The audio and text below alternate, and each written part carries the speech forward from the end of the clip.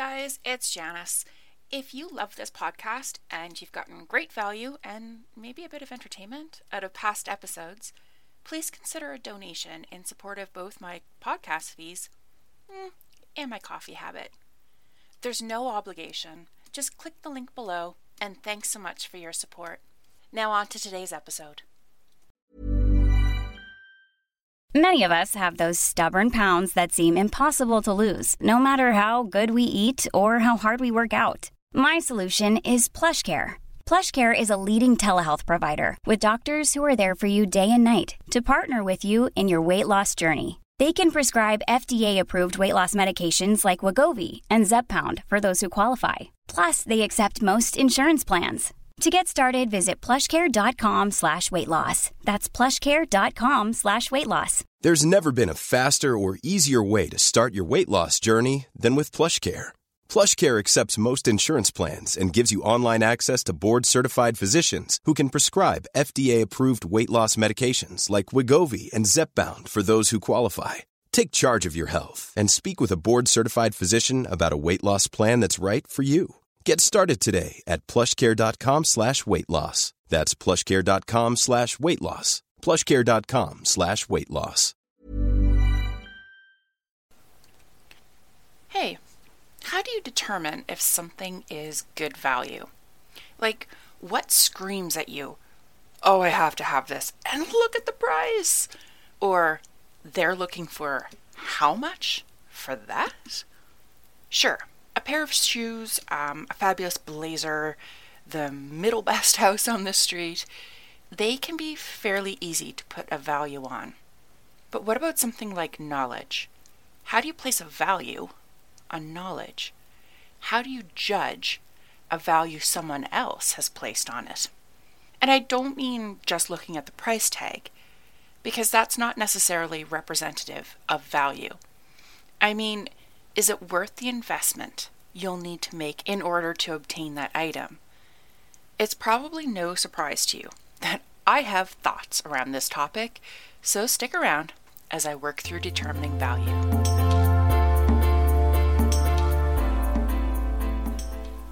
Hi, I'm Janice Fogarty, and I'm a communications strategist and consultant.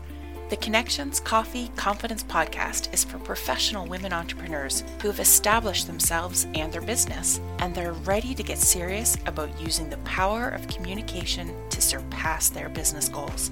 On this podcast, I discuss everything from leadership to establishing a business vision to the intricacies of creating messaging, publicity, and more. I speak to women who excel in communications in their business, whatever they do, and get an inside look at how they created a thriving livelihood. So top up your mug and welcome to this week's episode. This podcast comes about because I had a lot of thinking to do around my hourly chargeable rate and the price for my Cut the Waffle workshop. If you haven't heard about that and are intrigued by the name, allow me to explain. To waffle is to use a lot of words for little to no purpose, or even to hide your message. And good communications come from strategy. Focus and strategy will enable you to cut the waffle. I recently ran a workshop where I walked clients through creating a communications plan for their business. I offered it at a low price, low, comparable to its value, and comparable to actually booking me for the 4 hours, and really low, comparable to booking a PR agency to walk you through it. And I'm right now in the process of assessing the recordings so that I can better tailor my instructions to preempt the questions that arose during the workshop. So the end goal here is to create an online course for smart women entrepreneurs, enabling them to create a communications plan for themselves in the comfort of their jammies and in their own time frame. That course will then need to be sold, and price is always part of a marketing strategy, as is value.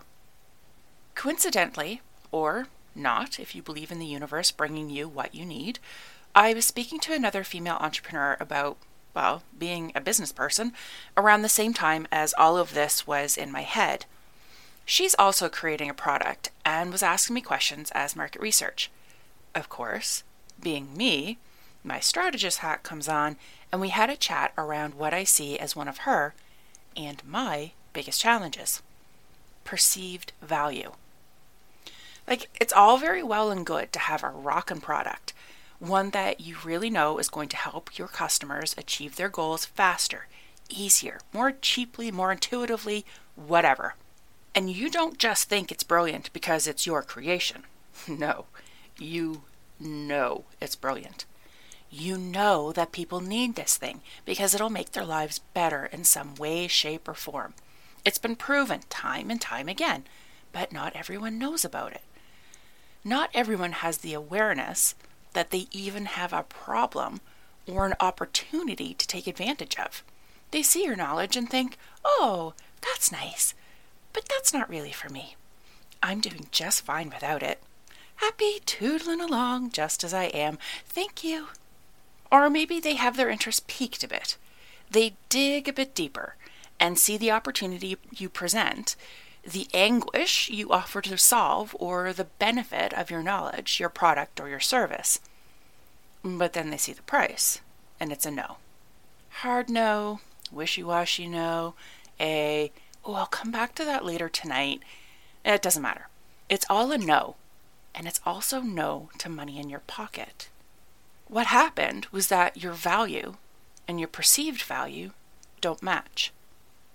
The potential you know your knowledge holds for your target market and their perception, their understanding of that potential, they don't align. And man, that is frustrating. You know when you're bursting with the possibilities? When you're basically wanting to smack people with the evidence of how others have done or learned this, and oh my word, look at how they're doing now. You want to yell at them, this could be you. But you don't, because that's not really a nice thing. We don't typically yell at people. We want to pay us money in exchange for help. And people typically don't want to be yelled at by those they pay money to. But you're on the right track, because one of the things you need to do is create context. Create that context between what they're doing, how they're doing it right now, and what they could be doing. Show the contrast of those who took on your knowledge and put it to use, where those people are now versus where they were before.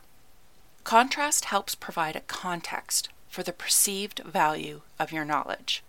If your service or product, your knowledge, costs $500 once, but sees someone increase their profit by $500 with every sale or every week or whatever, well, you have demonstrated proof of value. But people don't only judge value by monetary cost. Many value their time. And if you can help people be more efficient, if you can help them streamline one of their processes, that increases perceived value. So how can you demonstrate to them that context of time? Comfort is something else people place value on. Does your knowledge, product, or service lend itself to increasing comfort? You know, it could even be that your knowledge creates a comfort level with a system or a task. That comfort level increases productivity, streamlines the process, and thereby saves the client money, and boom, you have a triple whammy winner of creating context to demonstrate value. However, this mostly happens in the sales process. This is part of your runway series of sales promotions and posts and emails and whatever else you've included.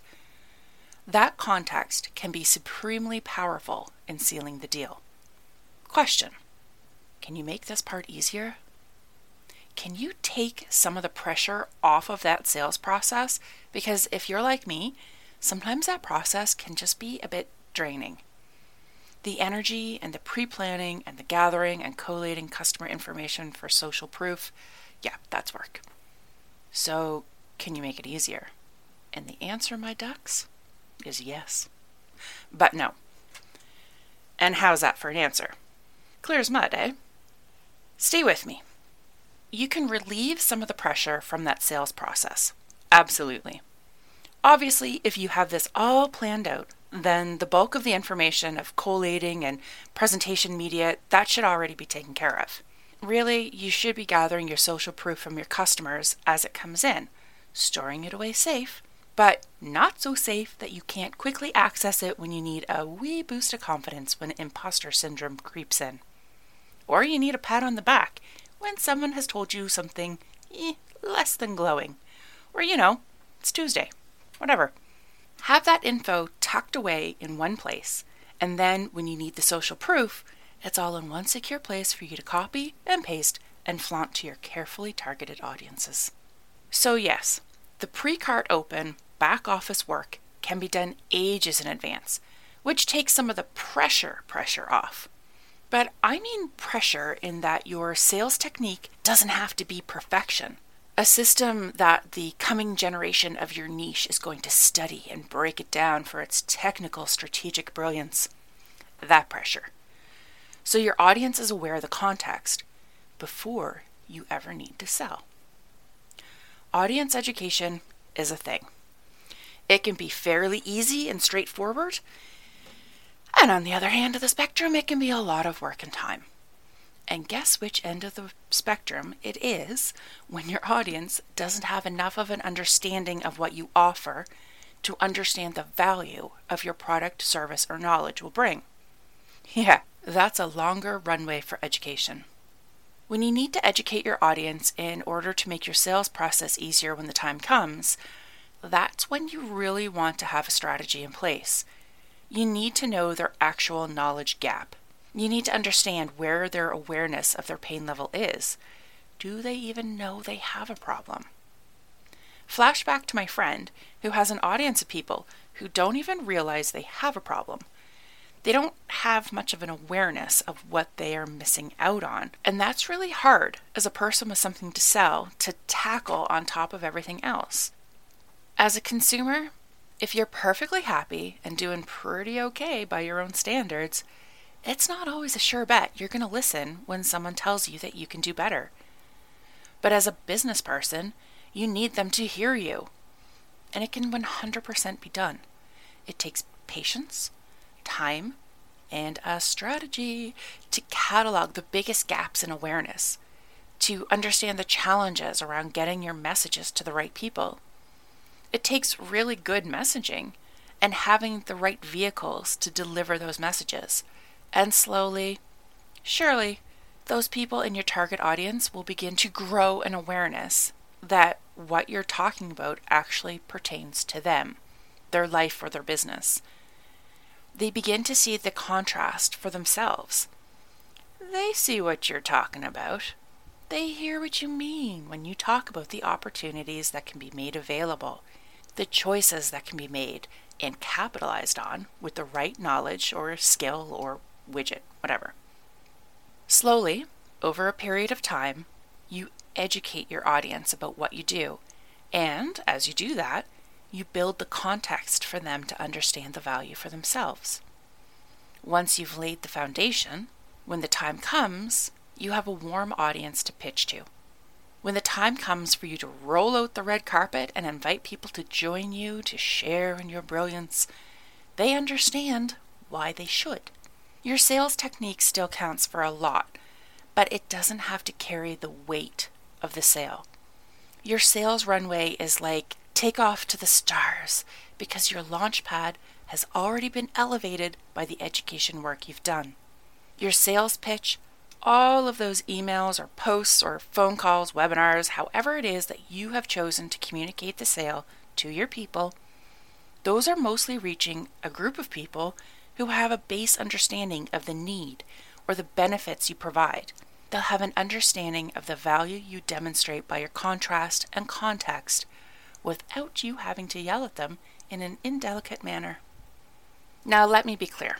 The education process is not a sales process. It's a communication strategy designed to create an awareness of a way your potential client base can improve their business or their life. It's ideally a two-way communication strategy where you engage your audience in order to learn where they need help understanding, where you check in with them to see how your messages are landing and being received. It's not done like educational message followed by sales pitch and repeat fashion. when you educate, you educate. You give and you give. Give in the knowledge that you are helping your audience.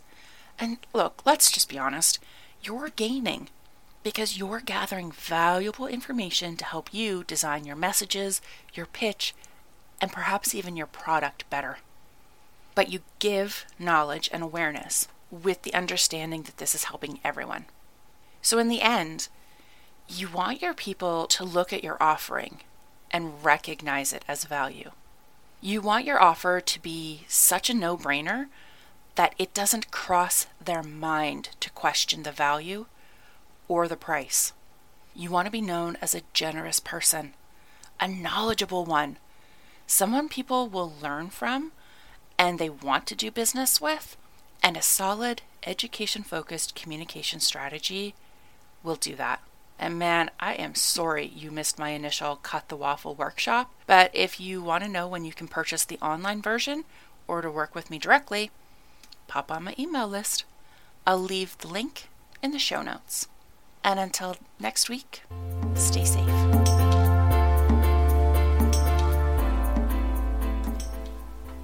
Thanks so much for listening this week. I invite you to sign up for my email list or join me in the Connections Coffee and Confidence community on Facebook. Those are the people who get first dibs on any classes or products I create, and they benefit from the extras I can't get into in a podcast format. I also lovingly request that if you've enjoyed this podcast, you leave a review on Apple. When I see a new review, I get so excited I almost spill my cappuccino froth. Almost. And if you're a woman entrepreneur who's ready to get serious about using the power of communications to grow your business, send me an email at janice@janicefogarty.com. All my details are in the show notes. Thank you again for listening today, and I'll chat with you again next week.